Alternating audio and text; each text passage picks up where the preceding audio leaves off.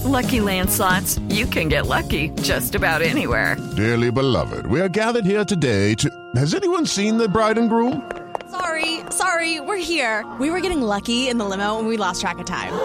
No, Lucky Land Casino, with cash prizes that add up quicker than a guest registry. In that case, I pronounce you lucky. Play for free at LuckyLandSlots.com. Daily bonuses are waiting. No purchase necessary. Void where prohibited by law. 18+. Terms and conditions apply. See website for details. With Lucky Land Slots, you can get lucky just about anywhere. Dearly beloved, we are gathered here today to... Has anyone seen the bride and groom? Sorry, we're here. We were getting lucky in the limo and we lost track of time.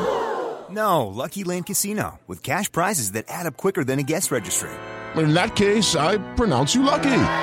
Play for free at LuckyLandSlots.com. Daily bonuses are waiting. No purchase necessary. Void where prohibited by law. 18+. Terms and conditions apply. See website for details. With Lucky Land Slots, you can get lucky just about anywhere. Dearly beloved, we are gathered here today to... Has anyone seen the bride and groom? Sorry, we're here. We were getting lucky in the limo and we lost track of time. No, Lucky Land Casino, with cash prizes that add up quicker than a guest registry. In that case, I pronounce you lucky. Play for free at LuckyLandSlots.com. Daily bonuses are waiting. No purchase necessary. Void where prohibited by law. 18+. Terms and conditions apply. See website for details. If you love the Big 12, then we have the show for you. The 10-12, the podcast that covers all 10 teams in the Big 12 Conference. Forget the SEC, forget the Big 10, and forget national podcasts that only talk about Oklahoma and Texas. We talk about the Sooners and the Longhorns. We also talk about the Cyclones, the Cowboys, the Wildcats, the Mountaineers, the Jayhawks, the Red Raiders, the Horned Frogs, and the Bears. We love the whole Big 12, and we are available everywhere that podcasts are found. So go and find the 10-12 podcast and subscribe today. Following is the podcast version of the Big 12 Championship preview party that we had over on Twitter Spaces on the Rock Chalk Pod account. Even though the game has already happened, there was a lot of discussion about both of these teams and about how you can look about them going into the NCAA tournament, so I still think it's worth a listen. Enjoy.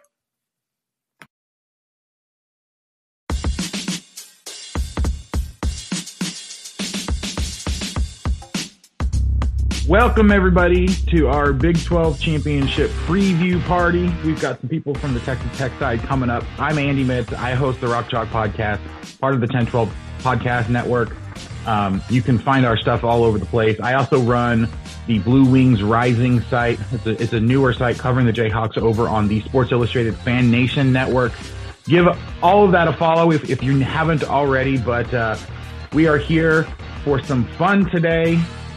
Kansas, another Big 12 championship game, another appearance for them. Texas Tech making their second appearance in the Big 12 championship. So looking forward to a lot of fun. Hopefully Kansas gets another one. And look, it will clinch a number one seed overall. I'm sorry, not overall. A number one seed for the Jayhawks in the NCAA tournament if they're able to get this win today. I think they might have it anyway, regardless. But let me see who all is here. I'm going to get some people up here to come and talk with me so you guys don't have to just listen to me vamp the entire time.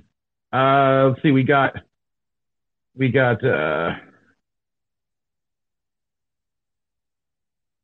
get some people up here. So for those of you guys that haven't listened to the recap from yesterday yet, I think the biggest surprise for me, and while we're getting some other people up here to talk, biggest surprise for me has to be Mitch Lightfoot. The fact that he is having the phenomenal Big 12 tournament that he has had so far is just absolutely ridiculous. Look, I really am going to enjoy all the memes that we have now coming out of his reactions last night, the things that he's done. And, there's a little bit of a debate as to what we need to start calling Mitch at this point. Like I've actually seen three different names kind of thrown around. Jesse Newell threw out the March Lightfoot, and I've also seen Mitch Madness, and I don't actually remember what the other one is, but we'll get it. We'll get that at some point here. Let me see. I've invited a few people. No one's actually jumped up here yet. Where is everyone at? All right, guys. So what we're planning on doing today honestly is just enjoying the moment. We've got hopefully a fantastic game coming up between the Jayhawks and the Red Raiders. I want to get some analysis here. I'm going to be completely honest, even though I've watched them play multiple times. I am by no means an expert. Here we go.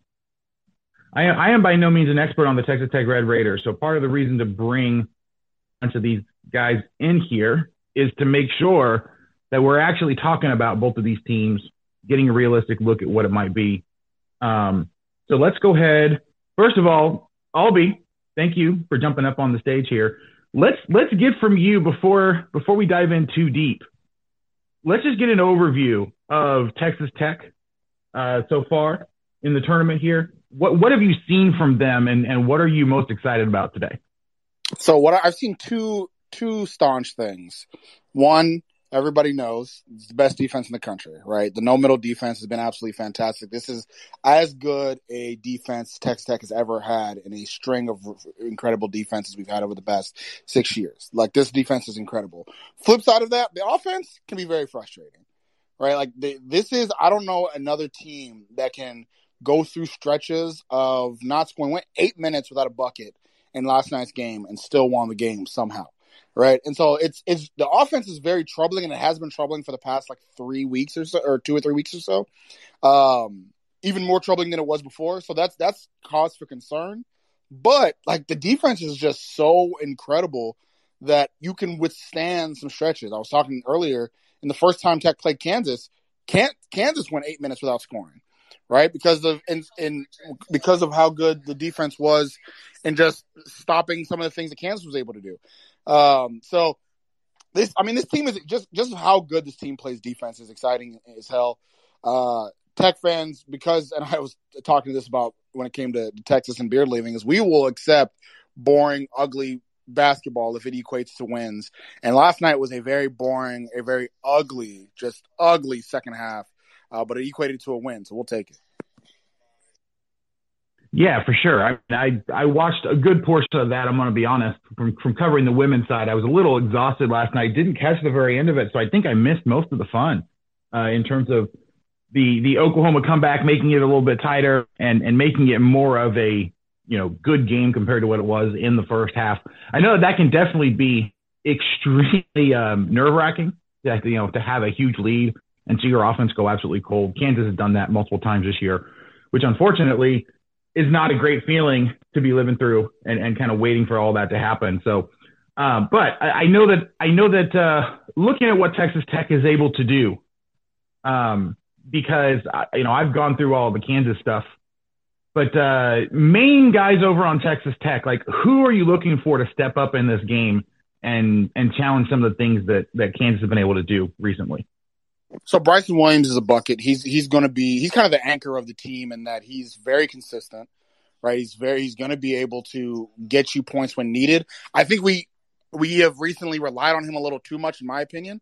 But he's there. I mean, if he's able to get the ball deep into the paint, it's an automatic too, right? And he is easily the most consistent player we have offensively. Terrence Shannon is kind of I don't know how to explain him, right? So he really divides the fan base in a way. I'm of the belief that we need Terrence Shannon to be that bucket, to be that go-getter for us to make any type of run. We saw it in the first game against Iowa State where Terrence Shannon was on it. He looked as healthy as he's looked in a long time, and Tech won in a blowout. And we can blow teams out when Terrence Shannon is on it. We can blow teams out when Kevin McCullough is on it. Right, but then we saw in the game against Oklahoma, both of them struggled a little bit offensively, and that hurt us offensively. And so those are some other guys when they're on. Kevin O'Banner is another guy offensively that when he's our best shooter, and there's not really a close second. First half got shots going. I think he scored, if I'm not mistaken, 9 in the first half and had a good offensive showing. Second half kind of vanished, and so that's kind of with those three guys especially, that's really the Dr. Jekyll, Mr. Hyde show right there. Kevin McCullough is good when it comes to really calming the offense down and distributing. So I'm not going to say he's not consistent, but Terrence Shannon and Kevin O'Bannon are very inconsistent. Some days they are on fire, some days they're quiet, And games like last night's game, Kevin O'Banner was both. So it's but again, as inconsistent they are offensively, all of them are beasts on defensive side of the ball. There's been so many times where a guy like Adonis Arms, there was one play where a game where Adonis Arms had 1 point, yet was the most impactful player on the team, just with doing everything else. And that's the thing where I'm like, as bad as the offense looks sometimes, every player on this team is so good everywhere else that we can withstand some of the inefficiencies we have on offense. Yeah, for sure. Texas Tech, I'm going to be honest, like looking at what they do, just with the way that you mentioned, people kind of disappear. It is awfully reminiscent of Kansas earlier this season. But that does make me wonder, because we are still seeing that from Texas Tech. Kind of flipping over to the Kansas side, this has been a breakout last couple of games for guys like Mitch Lightfoot over for Kansas. Remy Martin has been playing really well these last couple of games as well. And Kansas has gotten a lot more from their bench than I really expected. I think I expected coming into the Big 12 tournament that Kansas was going to tighten the rotation even more. I don't know how much of that is David McCormick trying to get some rest for McCormick because of the foot issue he's been dealing with all year long. How much of that is trying to get some of these other guys going into the NCAA tournament? But this is usually the time where Bill Self, and honestly most coaches, shrink the roster in terms of who actually gets to play. So I'm going to be interested to see how Kansas is able to try to frustrate O'Banner, try to frustrate Shannon, try to frustrate Williams, and really kind of push the advantage that they have with how free-flowing this offense has been. I said in the preview that I pointed out that Kansas is the number 5 offense overall according to Ken Pom. Texas Tech is the number 1 defense. On the other side of the ball, like Kansas defense isn't anything special, ranked at 30th, but Tech's offense is like 59th according to Ken Pom as of this morning, which means that really like the marquee matchup, what we're really looking for is really going to be how well does this Texas Tech defense, like how much can they actually stop what Kansas is trying to do, or is Kansas going to have those big runs where they're able to score a whole bunch, and can Texas Tech keep up? I'm really interested to kind of see how all of that comes together. I am really, really curious about which players are actually going to be able to step up in this game. Well, I will say, like, there have been games where Tech's offense has been on. And when Tech's offense is on, like, I'm not going to say we're unbeatable, because I think one of the games the Tech offense was on was a loss to Kansas, but we're close to it, right? Like, when Tech's offense is on, it is rough. And I don't think there's been a game this year, with the exception of maybe the second half against Oklahoma, where Umoja Gibson just decided to go supernova, where Tech has kind of just been ran out of the building, right? So even with Kansas offense able to break in Tech a little bit, I don't think this is going to be a tight game, and I don't think there's really anything that could happen on either side that's going to make it a blowout. Both teams are susceptible to letting other teams into games pretty quickly and pretty easily, right? So, like, if I see a situation where Kansas is up 10 in the first half, I'm not going to be too nervous. But the flip side, if Tech's up 10 in the second half, I'm still going to think, this could happen at any second where a team comes in here. And if you don't mind, I do see RC, and I do want to get his opinion as well. Yeah, for sure. Yeah, I think that all things considered, first of all, appreciate you guys having me on. No problem. I think Albie brought it up in the sense that Texas Tech is super streaky. I think every team in college basketball is streaky to some degree.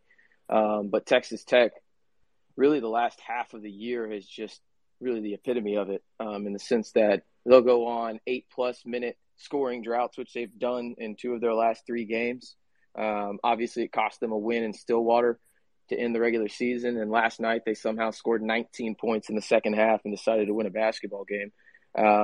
But I think, and you mentioned it too, in the sense of the rotation and everything, it's weird because I wholeheartedly agree. Coaches, because history, that's just what it says in terms of cutting down rotations. But you could argue Texas Tech has not done that whatsoever. You see 11 guys play. I mean, Texas Tech has 8 guys on their roster right now, averaging 10+ minutes. And then there's, a couple others sprinkled in there in terms of, the Daniel Bachos of the world. KJ Allen got a little bit of run as well. So this team is by far the deepest team in Texas Tech history in terms of talent. Now, is it the best team? Obviously, you don't want to compare it to 2019. Kansas obviously has multitude of teams like that in the past. But I think for me, when it comes down to today, and y'all mentioned it, offense against defense, the thing that's going to change today is I think Mark Adams is going to basically say, screw it, I'm going to face guard Agbaji. I'm not going to let this guy beat me who's averaging 31 points a game against Texas Tech this year. He's going to face guard him, and he's basically going to say, the other 4 guys on the court, whether that's David McCormick or whoever, you guys have to beat me because Agbaji's not doing it. He's just not. And I think that that's what Texas Tech is going to come out today and do, and try and bring David McCormick out to the perimeter so guys like Kevin McCullough, Terrence Shannon Jr., Devion Warren have a little bit more space to operate in terms of cutting towards the basket and get easier looks, because Texas Tech has struggled with that a little bit this year. But once you get David McCormick out to the perimeter, that's probably an ideal situation for the Red Raiders, and they'll have the opportunity to do that with, one of the best players in the Big 12, a unanimous all Big 12 selection. Well, there's only 2, and one of them's on Kansas and the other one's on Texas Tech. And of course, I'm talking about Bryson Williams. Yeah, I just wanted to say something real fast, too. Yeah, go ahead, Jake. So if,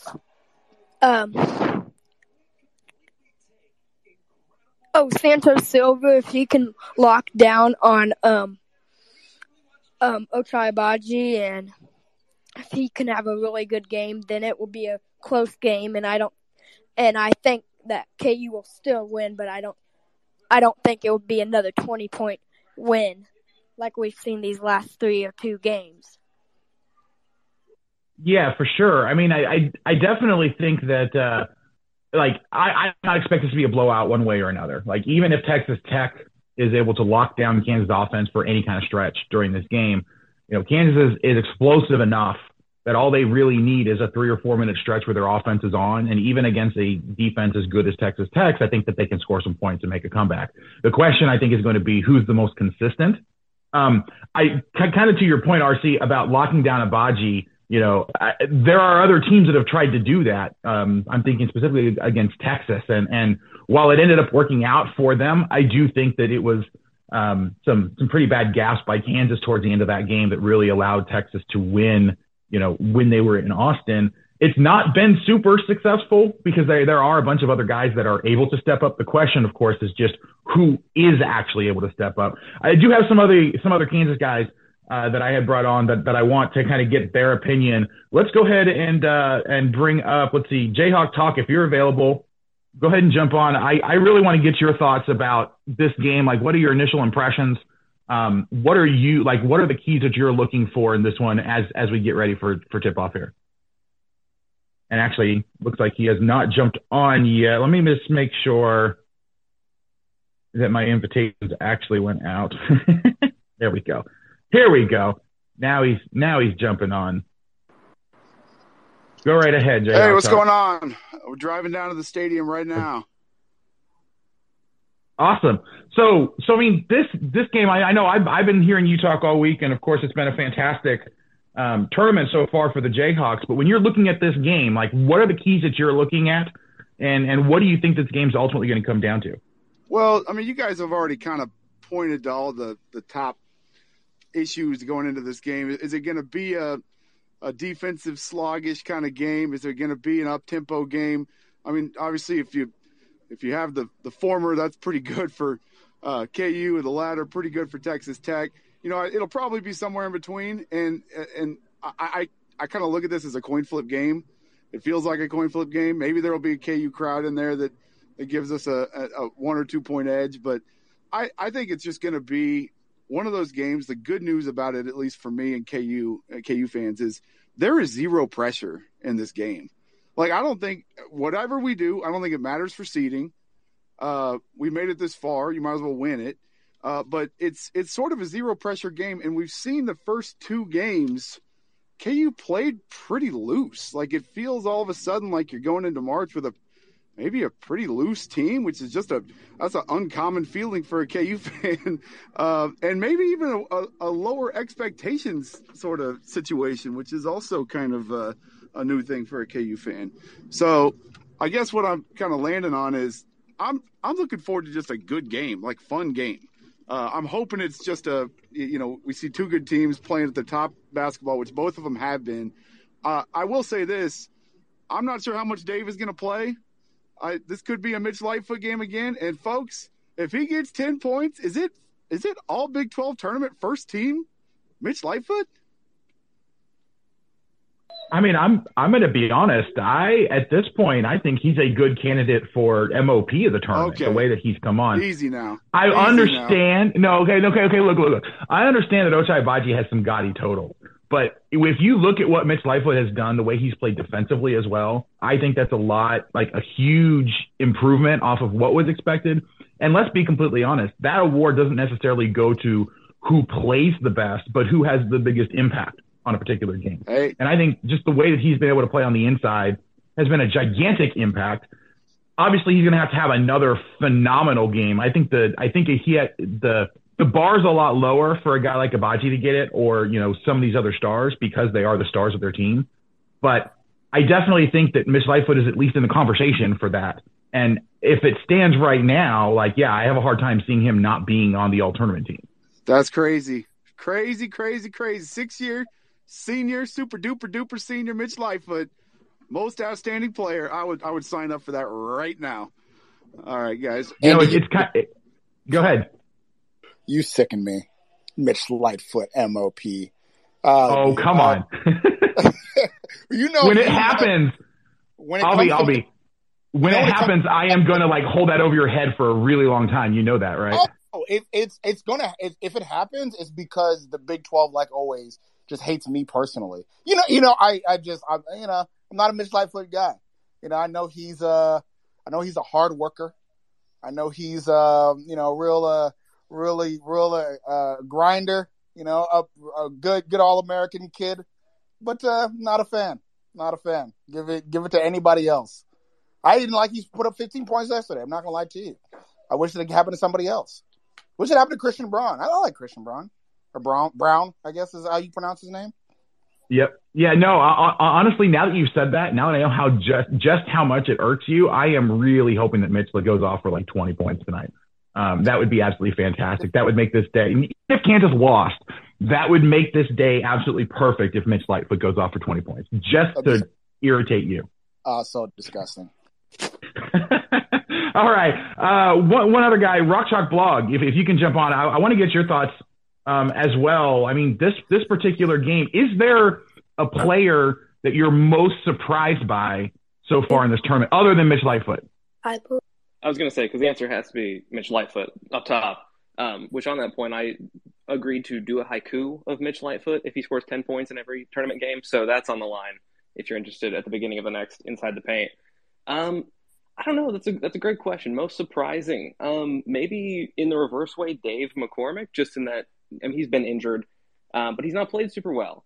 And he had been playing decently better at the end of the season, really throughout the back end of conference play. It was also really nice to see Remy Martin get back to double-digit scoring for the first time in months. That was a really nice thing to see from Kansas yesterday against TCU. Mitch Lightfoot is the obvious one, and I'm a Remy homer, so we'll say Remy. Why not? He's the most surprising. Yeah, I think for me, it's definitely Remy on the Kansas side. Obviously, Mitch Lightfoot is the most surprising, but I don't think anybody really expected Remy Martin to finally get it put together to the point where he is, one of the. He was one of the better point guards on the roster just because there's three of them, and I would have to put Martin above Yesufu, but I didn't expect him to get almost even minutes with Harris so far.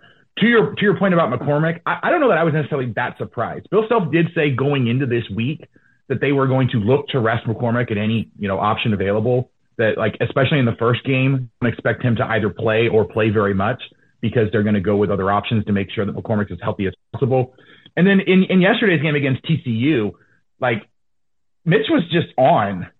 McCormick didn't really need to do much. They didn't need to get a lot from him. He also was in foul trouble pretty early in that second half. And with how just, on fire Mitch Lightfoot was, I don't think that they really needed to go back and worry about McCormick trying to get going in that game because the score, the way it was. So I don't know that I'm necessarily that concerned about it. But, hey, Drake, go ahead. Oh, yeah. I do believe if KU wins this game, they'll lock in a number 1 seed.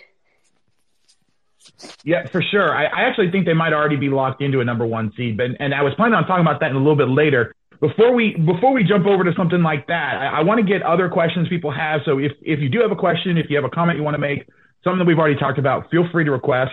Drake, if I can get you to go ahead and jump off so we can make sure we have plenty of room for other people that want to come in with some additional comments. But let's jump back to this game, because like going through, the Texas Tech side, I'm going to be honest. I try to keep up as much as I can because of what I do over there with the 10-12 podcast and talk about all the teams that we have. But there are definitely some players on this Texas Tech team that I don't know if I'm just, I don't know, like not watching as much, or I feel like there's some mixed opinions about a guy like Adonis Arms. So I want to go to you. What's the story with him? He seems to jump up there quite a bit, but then there's other times where it's like, I want to see more from him. Like, what's the thought process there? And do you expect him to kind of be a guy that's going to have a big game here? Well, I mean, I feel like with Arms, there's usually not much required of him offensively, right? Because we don't really, like, the offense doesn't always flow through him. He's kind of he's not really somebody that's going to be the main primary scorer. But with Arms, he always makes some type of impact, right? Like he's always right. Like I mentioned it earlier, where he had that game where he put up 1 point, was the most impactful person in the court. I think that same game he had like 9 rebounds, 5 assists. Like he's always going to make an impact somewhere. It just may not always be offensively, right? But if his shot is on, then watch out. Like if he has his 3-pointer going, which isn't always every game, but if he has 3-pointer going, well, then he's liable to put up 12, 15 points, right? And but because he's not always the guy that's going to necessarily take the ball offensively, he's not at his best when he's playing in an ISO game or anything like that. He's really more on his best when he's catching and driving, or he's kind of having a two-man game with somebody else. Because of that, you're not usually keying in on him. So when he is having a good game, that's really when he can exploit the opposing defense.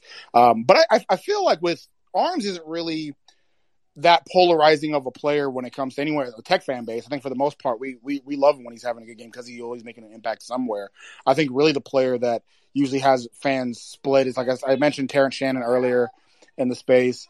Another player that kind of has the fan base split sometimes, like Clarence Nadolny, who's a fantastic defender, but he's a little bit of a bull in the china shop, right? Like Clarence Nadolny is a guy that he's been the backup point guard. He's actually gotten more minutes in the past month, but he's a guy that if he may have the ball offensively, but like you don't want him to shoot the ball, right? If he gets the ball and he's driving, he could easily become a turnover. But he's such a high energy, pump the crowd up type of player that he's hard to dislike. But sometimes he does just a little too much. You know what I mean? So it's but RC brought it up. I mean, we do legitimately go 10 deep. And so every game, and that's where I think sometimes I think a lot of that has to do with injuries. We still have 3 guys that are still not 100%, and McCullough, Shannon, and Bacho. I think some of that also has to do with some of the offensive inefficiencies. So you're trying to find somebody to get it going. I think we had a game a few weeks ago where it was Nadolny, and he made a 3. Which is amazing. And so, like, it's okay. Well, Nadolny's, I think it was RC. Tell me if I'm wrong. I think it was against Texas, if I'm not mistaken. My memory's a crap right now. But he had his career game, yeah. When he had his career game, yeah. Down in and Austin, so it's games like that where sometimes you go 10 deep because it's somebody has to score. So who's it going to be? Is it going to be Nadolny this game? Is it going to be Arms this game? And so it's. But I've said it all season. If Tech's going to make a run, not just in the Big 12 tournament, but in the NCAA tournament, we got to have Terrence Shannon. Terrence Shannon has to be Terrence Shannon. He has to be the NBA draft prospect that he is.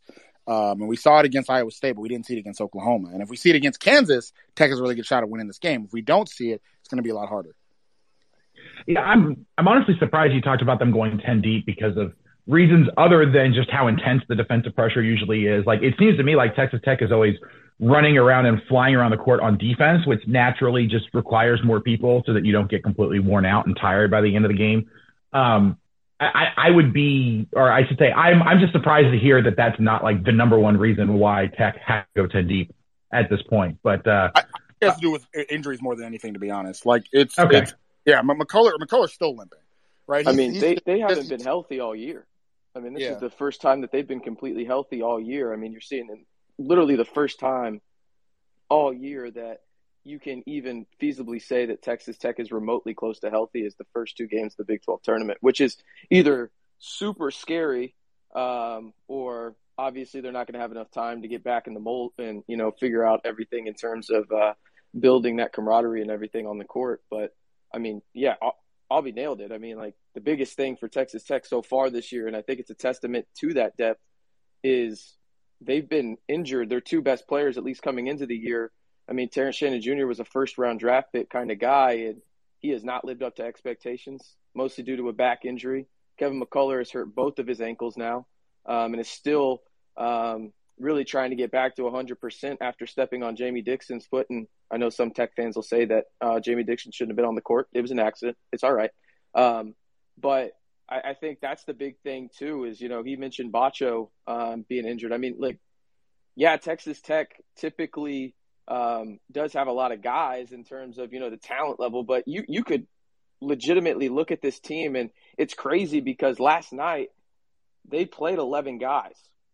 Buzo came into the game, and he doesn't really get as much run as other guys. He plays about 6 minutes per game, but then when Bacho was out, KJ Allen played well, except for a bad second half against OU. I mean, this team is literally the deepest team Texas Tech has ever had, and it's either scary or, oh my goodness, they're not going to have enough time to figure things out offensively. But this is the most healthy Texas Tech has been all year, and you can tell because who Albie's mentioned numerous times now, Terrence Shannon Jr. And if Terrence Shannon Jr. is playing at the level that everybody expected him to play at coming into the year, remember he was a preseason first-team All-Big 12 teamer, Texas Tech's ceiling goes 2 or 3 floors higher in terms of what could potentially happen for Texas Tech long-term. Yeah, and I think it's funny because RCB, Roger earlier was talking about how Kansas is playing loose, and I agree. Like, y'all are playing extremely loose right now. The first 2 games was very free-flowing for y'all. It's very different for Tech, but not because of seeding or positioning or anything like that. I think Tech fans that are on this space, I think we are firmly a 3 seed. I know some people are still praying we get a 2 if we beat Kansas today. I don't really think it matters in my opinion. I think we're firmly a 3 seed. But I think it has more to do with we didn't end the season very strongly at all. I mean, we're 2, Kansas got to share the Big 12 championships. We're 2 layups away from a layup in the TCU game and a layup in the Oklahoma State game away from also getting a share of the Big 12 championship. But those last 3 games of the season weren't, including the home game against Kansas State, were not fun games to watch. Those were not games that make you feel comfortable about the team. So getting in this Big 12 tournament, it hasn't been a no pressure situation because you don't want to end the season going into the NCAA tournament like we had before this. So Iowa State was great because everything was more free flowing. Kevin McCullough's back. He's doing things that a point guard should be doing as far as having a free flow. That no look, one-handed pass to O'Banner was absolutely beautiful. But we needed this Big 12 tournament. And regardless, I think both games, we needed both the game against Iowa State and the game against Oklahoma, 2 wins to at least have something positive going into the they just needed time on the court to actually play together. Yeah.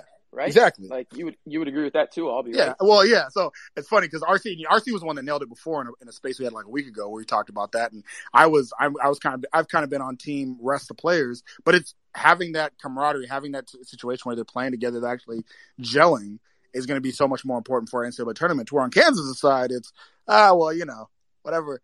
It's we just out here having fun, playing games, whooping up on teams. You know what I'm saying? Hey, you want buckets around, you know what I'm saying? Lightfoot, you want to grab 15 real quick? You know what I mean? So, well, it's kind of one of those things. Kansas is, used to the Big 12 tournament, not necessarily making a big deal for them. So the fact they can go in a little freer, usually like they lost to TCU in the quarterfinals one year because they literally rested like pretty much everybody because it didn't matter. Like they were either going to be a 1 or a 2. They were going to go where they wanted to go. Like it wasn't a huge deal to them. That's just what Kansas is used to. And I think a lot of fans are kind of used to writing off the Big 12 tournament in terms of importance because usually the focus is, March Madness. And like the only time you would ever really worry about it too much is if you need to build that momentum, to go into to feel good about. But the way that they finished the season, finishing first in the Big 12 conference, I don't think a lot of fans were necessarily that worried about it. And you could tell that the team isn't necessarily too worried about it either because they think they're in a really, really good position. All right, I want to get Zach up here because he's been waiting a while. Zach, what do you got for us? Yeah, so I have two questions. One's a quick one, one's a longer one. Last night you kind of saw Remy not only play really well, but also just kind of look like he was having legitimate fun out there, which I think is really important. So after a game last night, and let's say hypothetically we beat Tech tonight and Remy again looks good, how do you guys feel about our chances in the NCAA tournament? Because my opinion is, like, I'm a huge Kansas fan, just graduated last year. I'm also a realist. My opinion from day one is that, and still kind of my opinion is, I don't think we have a chance of winning the NCAA tournament. The reason being is because I don't think much has changed since last year. Like last year, we didn't have a chance against USC, and Bill Self said after the game, like, we need to get longer, more athletic, bigger, and we just didn't. And I don't think, having Dave McCormick as our best big man is really going to propel us towards a championship. And I also just don't think we have enough playmakers. Like, I think Ochai would have to just completely go off over the course of the entire tournament, and I don't think he can really do that. Maybe he can, but so I guess my question is, like, do you guys think we have a chance of winning the championship if we whoop on Tech tonight and Remy looks really good? And then my quick question would be, do you guys like the over or under for this game? The over under is 134.5. What are your thoughts? So Andy, real quick before you answer, I did want to say one thing. So before the season began, Kansas was my Final Four pick. I just love this team. I thought they were one of the best teams in the country. I thought they were actually, I think y'all were like a preseason, like number 8. I thought y'all were under rated from the very beginning. I was pretty high on this Kansas team, and I still kind of am. But just like and Andy, you may disagree with me. Just like I've said, as far as with Terrence Shannon, Tech needing Terrence Shannon to go far in the tournament, I think David McCormick needs to be healthy because he is your only true big man.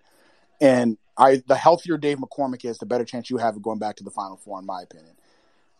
Yeah, I mean, I definitely agree that it's one of those things where, like, McCormick has to be good. And really, like, what Kansas ran into last year, because we talk about how they were, just overpowered and the fact that they weren't super athletic. I do think that a lot of people underestimate just how much David McCormick was affected by testing positive for COVID. Coming back, we saw that with Baylor last year when they had a big break because of a bunch of players getting COVID. We have to remember that David McCormick tested positive for COVID and came back for that game, so, like, it's difficult to come back immediately and be just as effective as normal. Yes, Kansas does have an issue where they're not quite as athletic as you would hope to be, as strong as you would hope that they would be.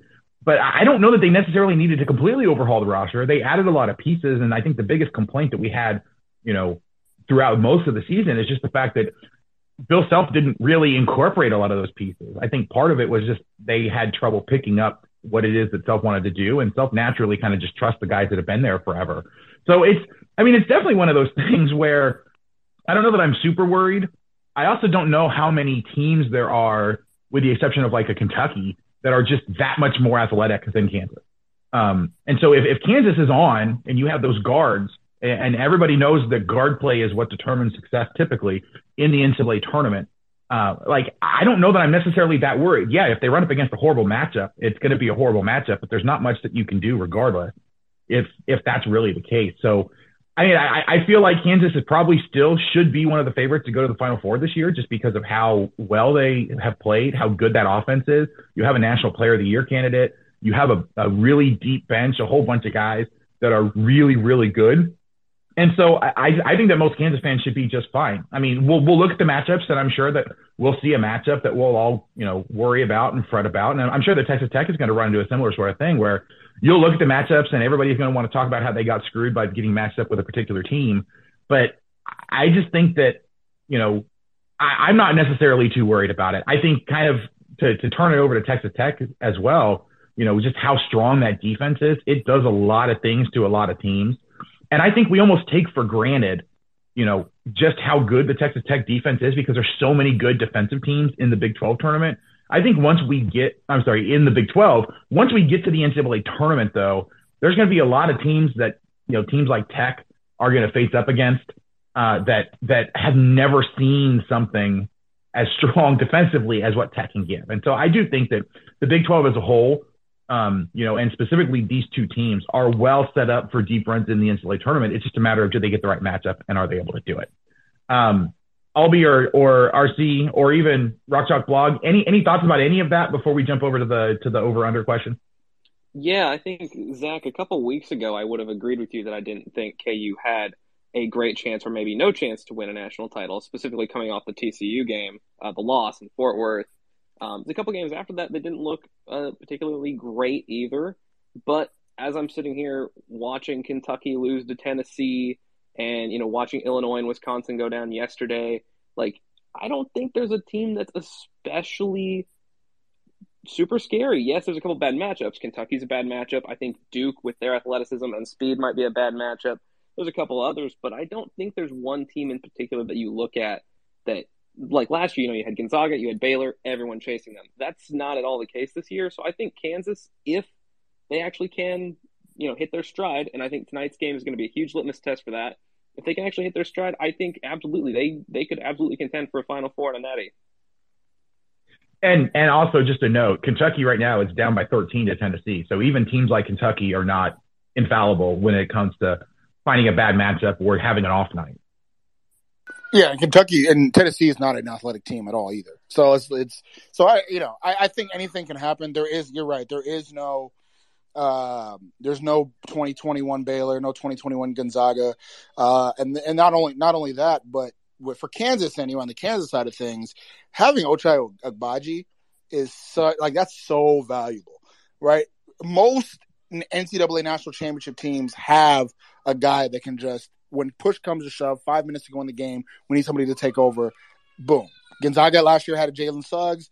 Baylor had Davion Mitchell. Y'all have Ochai Agbaji. I do think that's one fault right now that Tech doesn't have, right? I've been of the belief all year that probably needs to be Terrence Shannon. Terrence Shannon hasn't really done it whatsoever this year. And there's really nobody else. I mean, Bryson Williams has kind of tried to be that guy, but at the same time, Biggs being your clutch matchup doesn't really work well in that situation. So I think on that advantage, Kansas has a pretty big advantage. Go ahead, RC. Albie's absolutely right. It has to be Terrence Shannon Jr. If Texas Tech, again, wants to reach their ceiling.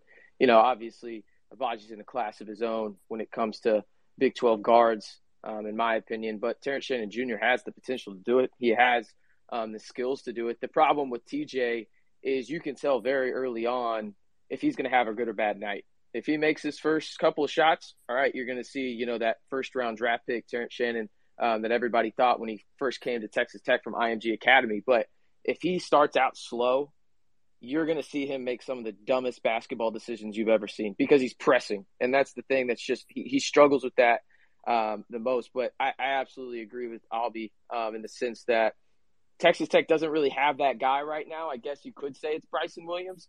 But the problem with that is you can easily take away a big. It's so much more difficult to take away a guard.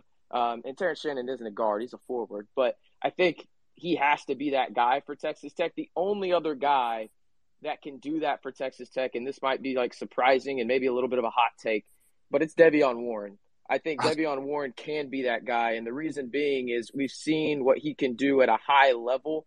Maybe not scoring in the same, Power 5 conference like the Big 12, but he was the top 10 scorer in all of college basketball last year at Hampton. I get it.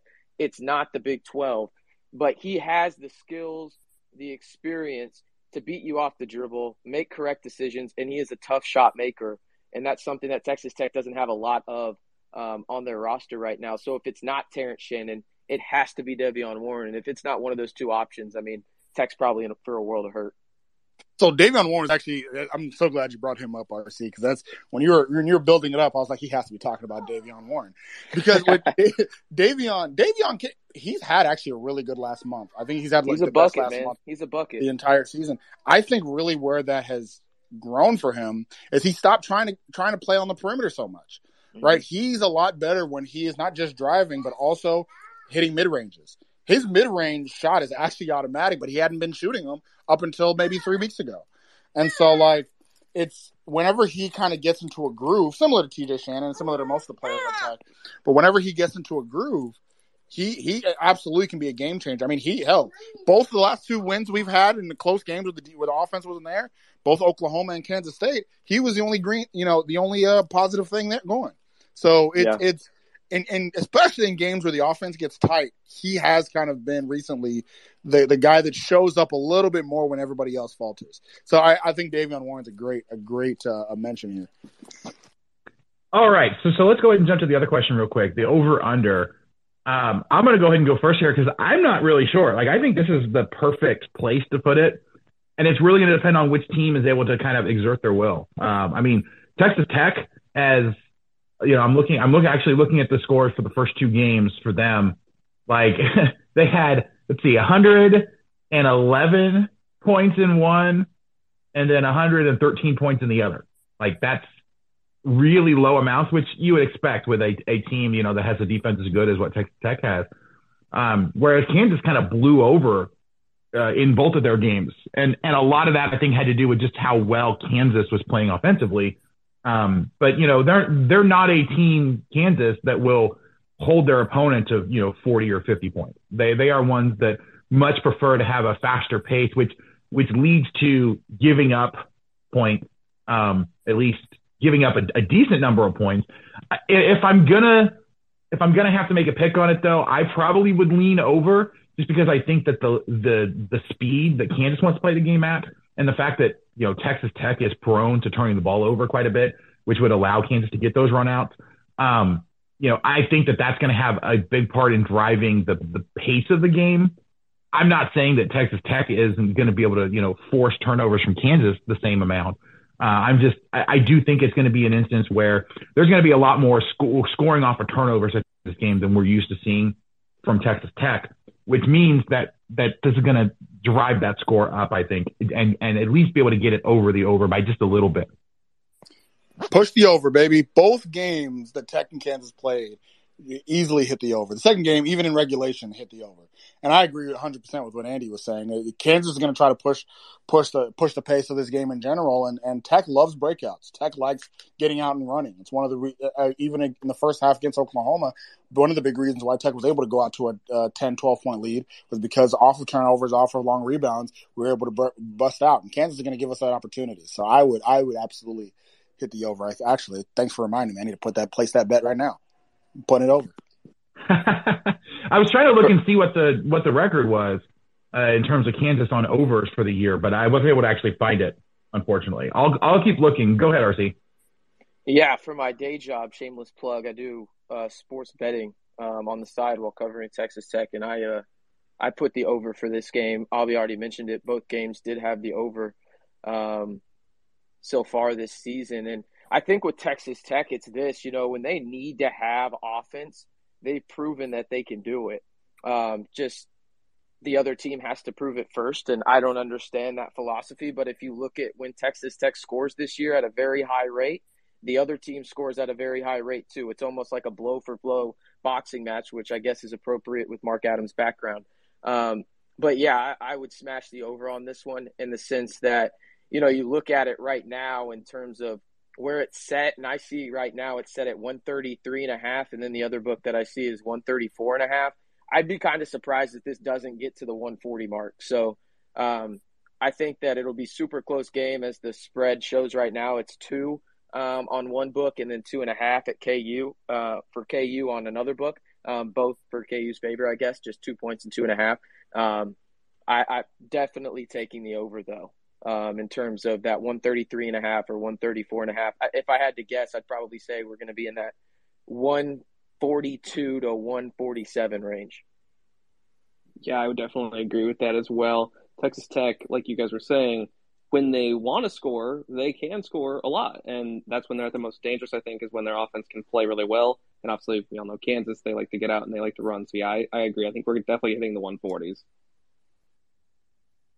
Yeah, I think that makes sense. I mean, I definitely think that Kansas likes to play at a faster pace and score more. So, all right, Zach, thank you so much.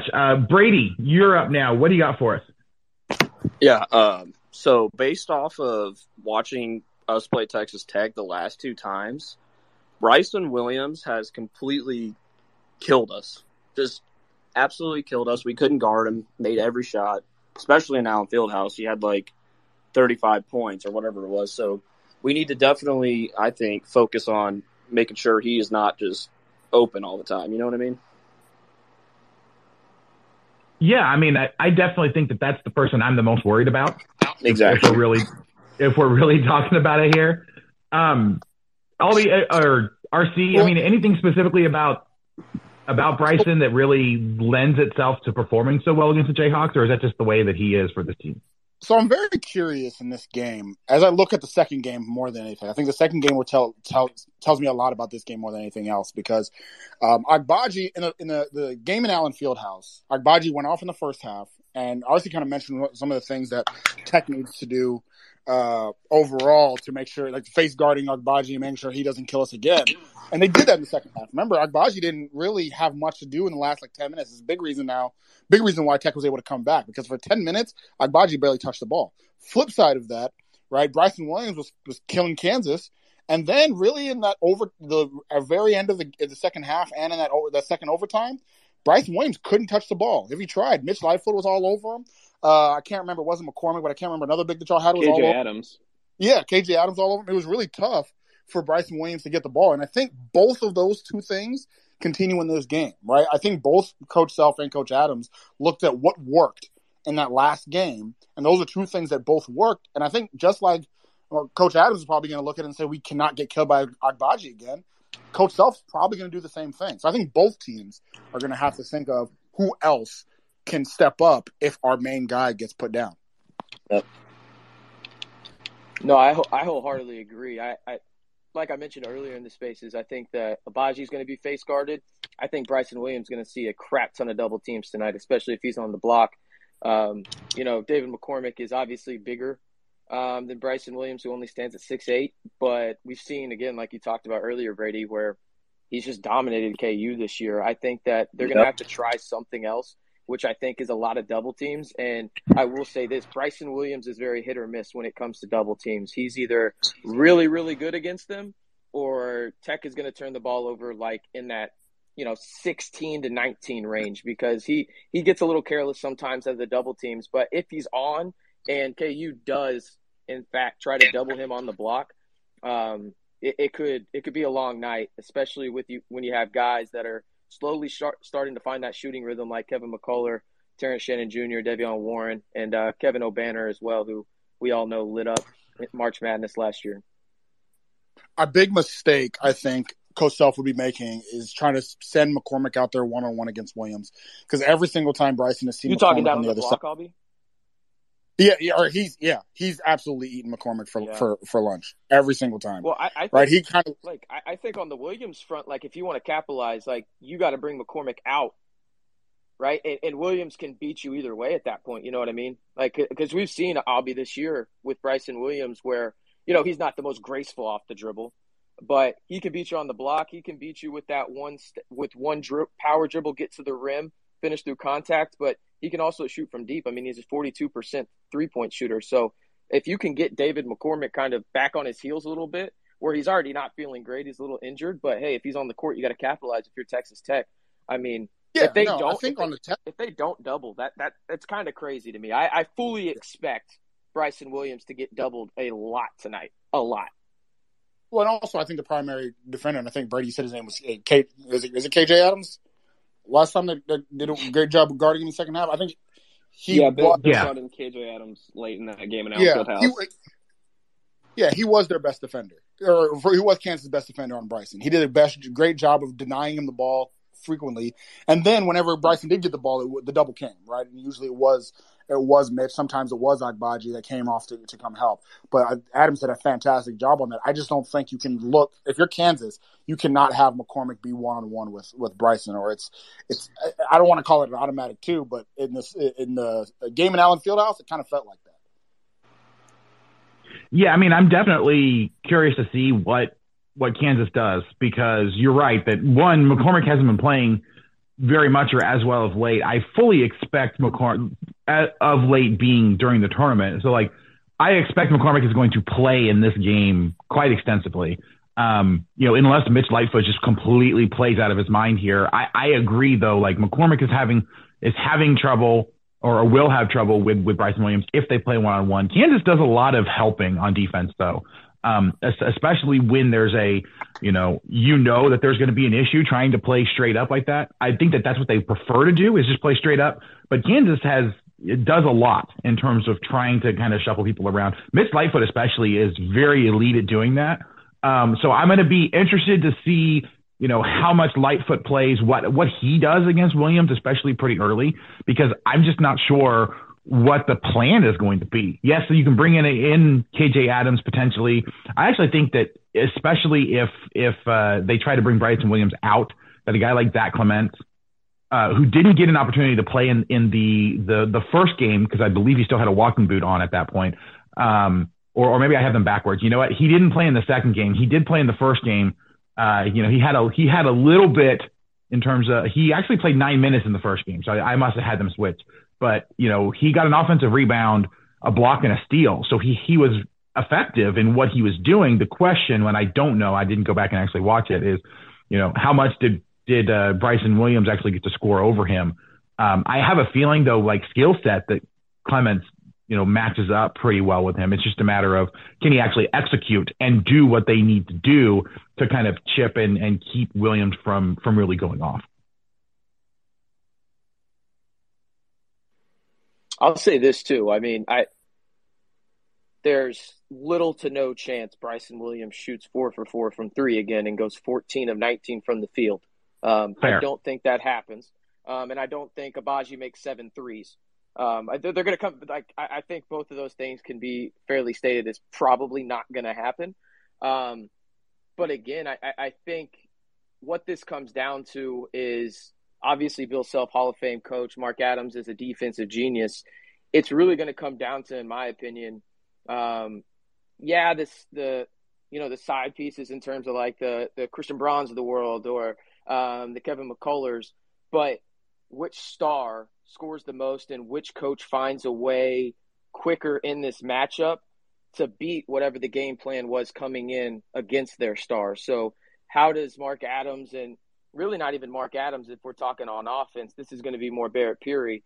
How does he get Bryson Williams more involved? And then on the other side, how do you beat whatever Texas Tech is throwing at Ojai Agbaji? And I know you mentioned it earlier in the sense that teams have struggled, or Kansas has capitalized, I guess you should say, when Agbaji is face guarded. And you brought up Texas. I'll say this. This is a Kansas and Texas Tech thing. We can talk shit about Texas all we want, I guess, right? They do not hold – they're not in the same category as Texas Tech when it comes to defense and matchups and everything like that. Coach Beard's a great coach. That's fine. But when it comes to 1 through 10, they're not even in the conversation of what Texas Tech does defensively. And that's not to say that Agbaji can't beat Texas Tech. We've already seen it. But I fully expect them to face guard him tonight and just be like, all right, seriously, if Christian Braun beats us, congratulations. If David McCormick beats us, congratulations. But I can literally assure you from everything that Mark Adams has said after the game last night, Ojai Agbaji will have every opportunity to have multiple people in his face and at least one at all times, and that person will not be paying attention to anything else defensively. I am kind of curious because you did talk about Agbaji not getting 7 threes, but the first matchup he had 6. So it's not like it's it was a one-time occurrence where he just went off.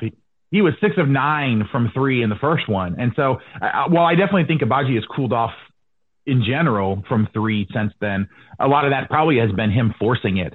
As the rest of the offense hasn't really had a consistent guy that could really kind of be that second scorer for him. And so he was forcing a lot of shots, especially against like TCU and Texas and Baylor to end the year. I am curious though, how effective it is to kind of face guard him and how much does that actually have to change if some of the other guys get going? If Christian Braun finally has that breakout offensive game where, he scores, 13 points in the first 25 minutes of the game or something like that, does that pull some of that defense off of Agbaji? Because, if Wilson is able to use the extra spacing that comes from face guarding Agbaji to really slash into the lane to cause some problems, get some guys in foul trouble, or really just start scoring the way that he's shown the ability to be able to do that. Does that change the way that Texas Tech has to play defense? You can talk about taking away the best scorer, on the Jayhawks all you want, but with so many other options that they have, the real question I think becomes how quickly can the rest of the team become effective, which is going to then necessitate Texas Tech changing the game plan and opening up those opportunities for Agbaji. And then once he gets any kind of daylight, if Agbaji can start knocking down shots, then it's a real big issue.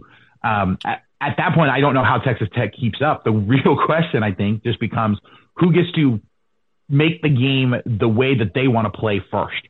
Because while both of these teams have shown the ability to take over a game and really kind of impose their play partway through, much like I think the team that wins the jump ball at the very beginning of the game has a little bit of an advantage. Whoever gets to start the tone of the game the way that they want is immediately going to be putting the other team at a huge disadvantage.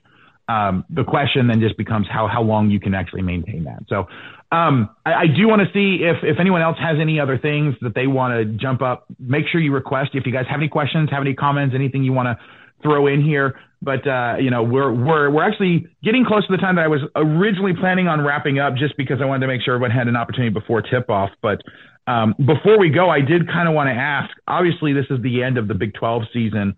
Thoughts for these teams heading into March? We've hit them a little bit here and there, but how important do you think this game itself is for either, whether that's seeding implications or location implications, or just generally setting the tone for the team going into March? Not much. Any of you three can jump in. Go ahead. Not much. I think for both teams, I think it's a little bit more important for Tech, just so we've mentioned it before, as far as really building the momentum, because you did end the season pretty lame, right? And you don't want to have another situation, especially if you have another bad offensive showing after the offensive showing we had yesterday. You don't want that to happen. But to be honest, just stringing together these three games, coming to the Big 12 final for the first time in I don't know how long, hell, you won more games in this Big 12 tournament than you have in I think the past 8 years combined, or something to that effect. Looking right? at So you, Coach Beard.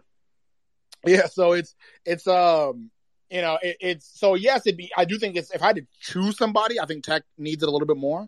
But at the same time, I do think that just getting here is a positive going into the NCAA tournament, right? And we've already talked about how loose Kansas is playing. I think seeding wise, it's going to be it's for Tech. It's a wrap. We're a 3 seed in my opinion. Some people believe that we might be able to jump up to a 2. I'm not one of them. We were firmly number 12 coming into the tournament. I don't think you jump 4 spots this high up with the tournament win. Kansas is interesting whether you'll be a 1 or a 2, but I also don't think that this game will decide that. So I think for both teams, I think both teams can really come into this game really loose and see who can win a championship. I do think that, especially now with Kentucky looking like they very well might lose to Tennessee, I do think if Kansas wins this game, they will lock up a 1 seed. If they lose, that is where things get interesting. But again, with the Kentucky loss, they might stay on the 1 line. But I do think a win gets there. For Texas Tech, I agree. I think they're a 3 seed. They can be really dangerous from an outsider perspective, though. Like you guys have been saying, if their offense plays well and their defense plays well, if it clicks at the same time, that's a very dangerous team. If Terrence Shannon gets going, if you get the best of Bryson Williams, that's a really scary team. That's an Elite 8 level team. Yeah, for sure. I mean, I do think that both of these teams are positioned well for March. I do agree. I think at this point, with the way the rest of these results have all gone, it's hard for me to imagine that Kansas, even with a loss here, doesn't get the 1 line. I think what we have seen with the way that the committee has talked about, kind of like in the bracket releases, or the bracket release that they did, that the Big 12 was definitely getting a lot of respect. And so the fact that both of these teams have played in the Big 12 and have had the success they've had, I think will help with that. I honestly, I'm having a hard time seeing the Big 12 not getting 2 number 1 seeds, because I don't know who actually jumps Baylor. Yeah, they lost to Oklahoma, in the quarterfinals there, but the way that they put their resume together, unless the committee is factoring in the health of Baylor at this point, it's hard for me to not see them get a 1, and I would put Kansas in as a 1 over them. even with a loss here to Texas Tech. And while I do think that Tech would get a jump from winning this game, I do agree with you that, they probably can't get over a 3 at this point, but I don't think a loss would drop them down to a 4. I also don't really know what the difference would necessarily be for a 2 versus a 3 for them. Just kind of looking at the way that most of the bracketology is set up. Baylor, if they get a 1, are going to go into the South most likely, or the East, depending on what Arizona does. I think the last I looked, Arizona hasn't played yet. Wait a minute. They play UCLA later tonight. But I honestly don't even think, even if they lose there, that they're going to drop behind a Baylor or anything like that. So Baylor's probably headed out East. Kansas probably headed to the Midwest. Texas Tech as the next Big 12 team is probably going to get themselves put in the South. And so maybe you would like a win here to try to make sure that actually happens. But I just think given the way, given the options, I don't know that stuff is going to really kind of play out for them to get shipped out to the West to face a Gonzaga team there. So I honestly think that you guys are fine. So go ahead, Ollie. It's both Kansas and Baylor getting that 1. It gives Tech an even better shot at getting that 3 seed in the South, because we can't play y'all till the Elite 8, and if you get a seed in the South, well, then we're not going to play y'all till the Elite 8. And so I actually think that it actually works out better for Tech that both Kansas and Baylor are 1 seed. And I agree with you, especially with Kentucky losing today. I don't see I also think Baylor's going to get the last 1. And so with that, I think Tech's pretty well positioned. Me personally, I don't see to me, there's no difference between a 2 or a 3.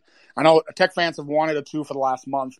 There's really no difference. You're going to end up getting virtually the same type of team in the first round and in the second round. You're going to end up seeing the other team that got the 2 seed in the Sweet 16. It's not a huge difference. What's been important, in my opinion, has always been, can we get to Fort Worth? Now that doesn't really seem like a possibility without getting a 2. Okay. If we can't get to Fort Worth in the first 2 rounds, can we get to San Antonio in the second 2? And I think with Kansas and Baylor both getting a 1 seed, the chances for Tech to be that 3 seed in the South actually looking at this point really good.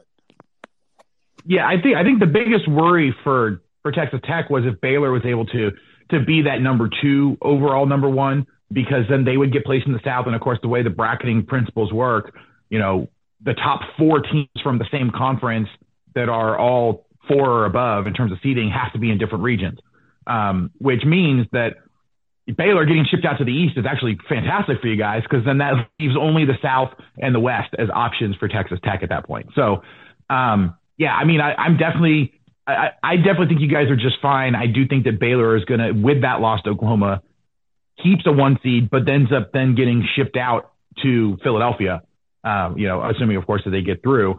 And so it opens up, like you said, the opportunity for you guys to get that 3 seed in the South. So, all right. I don't have anything else, but do you guys have any other final thoughts before we get ramped up for this game? My last thought is I really want to see Tech's 3-point. You kind of mentioned it with Agbaji, him getting 6 threes in the first game, 7 threes in the second game. If there's one weakness that Tech defense does have, is the other team is going to have an opportunity to shoot threes. But Tech does play pretty aggressively, and I think that's really frustrated Brown the first 2 games. But if Brown gets going, he's kind of your X factor, especially if he gets going from 3. There's going to be opportunities for him in this game to get going from 3. And I do think that is how Tech loses this game, is if Christian Brown gets going, especially if he gets going from 3. I'm so far have been correct on it. We had a plug Tortillas and Takes podcast previewing the Big 12 conference. I have been right on every game so far. I'm yet to take an L. But unfortunately, Tech fans, I did say that Kansas was going to win this game in that preview, and I'm kind of staying firm on that. I do have Kansas winning this game. But like I said, I think for Tech, it doesn't really change too much in the grand scheme of things. Yeah, I mean, it definitely will be interesting to kind of see how all that plays out. Looks like we had a last-minute request from Chase. Chase, go ahead. What do you got for us? One, I want to say thank y'all for doing this today. I know both fan bases are happy to have this listened to as we finish our honey-do list around the house. At least that's what I was doing. And just since when we all found out the Big 12 might break up, I love the camaraderie amongst all of you kind of higher echelon Twitter guys that we have around the Big 12 now. It's kind of refreshing because we've all had that same hatred for OU and UT. And for you to do stuff like this, the rest of the fan base is really enjoying it. So I just appreciate it. Yeah, I really appreciate that. That's actually perfect lead in. Both my podcast here, the Rock Chalk podcast, and then Alby's podcast, Tortillas and Takes, is actually part of the 10-12 podcast network. I actually, along with Philip Slavin, we decided to go ahead and start that network because we both had podcasts that were focused on the Big 12. And I'm going to be honest, there's not a lot of Big 12 specific podcasts or, like media groups that are out there. So we wanted to make sure we had something we could grab a lot of the best podcasts, a lot of the best people covering all these teams in the Big 12 and really kind of push the entire conference forward. I really appreciate what some of the other guys are doing as well. They're on here, Rock Chalk Blog. Look, I'm going to be honest. Inside the Paint was one of the first KU podcasts that I started listening to. So I was really, really happy, to kind of jump in with my own analysis as well, but to have guys to listen to talk about the teams that we all care about. I know every single one of us are really appreciative of that. So really appreciate all you guys joining me today. Let's go ahead and let you guys plug where everybody can find all your stuff. So go ahead, RC, where can everybody find your work? Yeah, kind of freelance right now, but started a podcast up, the Back to 12 podcast with Texas Tech wide receiver legend who just jumped in here, Lyle Leong Jr. We talk weekly about Texas Tech athletics and really the Big 12 as a whole, but you can find us over on YouTube or Spotify, the Back to 12 podcast. And then I also do sports gambling stuff for Gaming Today, as well as fantasy sports analysis over at Osimo.com as well. So I appreciate you guys having me on and getting a little shameless plug in there. Yeah, for sure. And then, of course, up next, Rock Chalk Blog. I think that most Kansas fans probably know where to find your stuff, but just in case, where can they find everything? Yeah, of course, on Twitter, we are at Rock Chalk Blog. The guy who does the actual tweets is at Ryan_Landreth. You can find him there. I'm Landon Fields. You can find me at Fields_Lando. The third member of the podcast trio is at NWipert, though he's not very active on Twitter these days. And then you can find the podcast Inside the Paint. We're hosted on Spreaker, but we're on Spotify and iTunes and all that. So go out there and listen to it. Thanks for having me on. Yeah, for sure. Albie, what are you? Yeah, to follow me, click on my masked face, then click on my name, and then hit the follow button. Make sure to do that. Also, host the Tortillas and Takes podcast. That's at Tortillas_RRS. We are now the official podcast of Raider Sports. So make sure to, if you like Tech basketball, Tech football, recruiting, all that news, follow us, follow Raider Sports, 10-12 News. We are part of the 10-12 network, so make sure to follow at 10-12 Network as well. And if you're a Kansas fan and you just want to see what else is going on in the rest of the Big 12, do all that as well. If you're a Tech fan, do what Andy's about to tell you. Yeah. This is obviously my account here, the Rock Chalk podcast. I podcast about all things Kansas Jayhawks. Follow me, click on the link here, follow us, Rock Chalk Pod here on Twitter. You can follow me personally, AndyMitz12. That's my Twitter account. I do talk about more than just Kansas over there because I am one of the co-hosts over on the 10-12 podcast that comes out. I'm over there every single Monday talking about all the big stories in the Big 12. I really enjoy that over there. Appreciate Philip bringing me on over there as well. But I also do cover the Kansas Jayhawks over on the Sports Illustrated Fan Nation site. It just started up this last month, Blue Wings Rising. That's at Blue Wings Rise on Twitter. Little weird that, my handle that I wanted there for the actual site name wasn't available, so we improvised. You can all the stuff we have over there. We have a great group of guys that are over covering all the Jayhawks. We all came over from another outlet just a little bit ago, but we really enjoy what we're doing over there. We're building something fun. So if you want information about the Kansas Jayhawks, you can follow me here for the podcast. You can also follow us at the site over there at Blue Wings Rise. But appreciate everybody jumping on today. It was really fun previewing this game, talking about everything going on. I'm hoping that the Big 12 as a whole, shows out really well in the tournament. I actually was the guy that my big bold prediction prior to basketball was that the Big 12 was going to have 3 different teams in the Final Four this year. This is honestly one of the years that it could potentially happen, assuming that Baylor can get their injury situation under control. I could easily see any one of Kansas, Baylor, and Texas Tech making a run to the Final Four with the way that the team played and the fact that, the rest of all of college basketball has had so many issues this year. So appreciate all of you guys listening in. everybody go get yourself ready for the game. If you need to go take a break, I know I need to go do that so we can all be ready for tip-off. Have a fantastic rest of the afternoon. Thank you guys so much for joining. OU sucks, horns down. Thanks, Andy.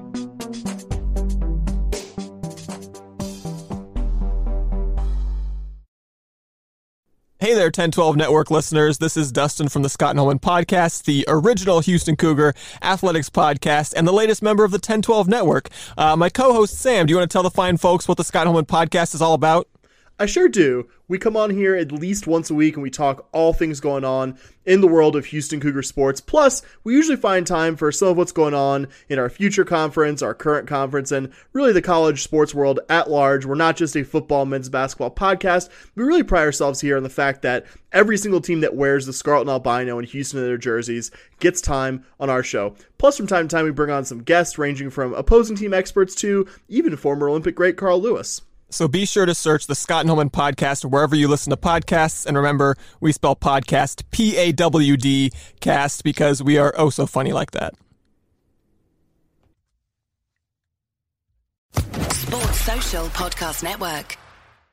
Hello, it is Ryan, and I was on a flight the other day playing one of my favorite social spin slot games on ChumbaCasino.com. I looked over the person sitting next to me, and you know what they were doing?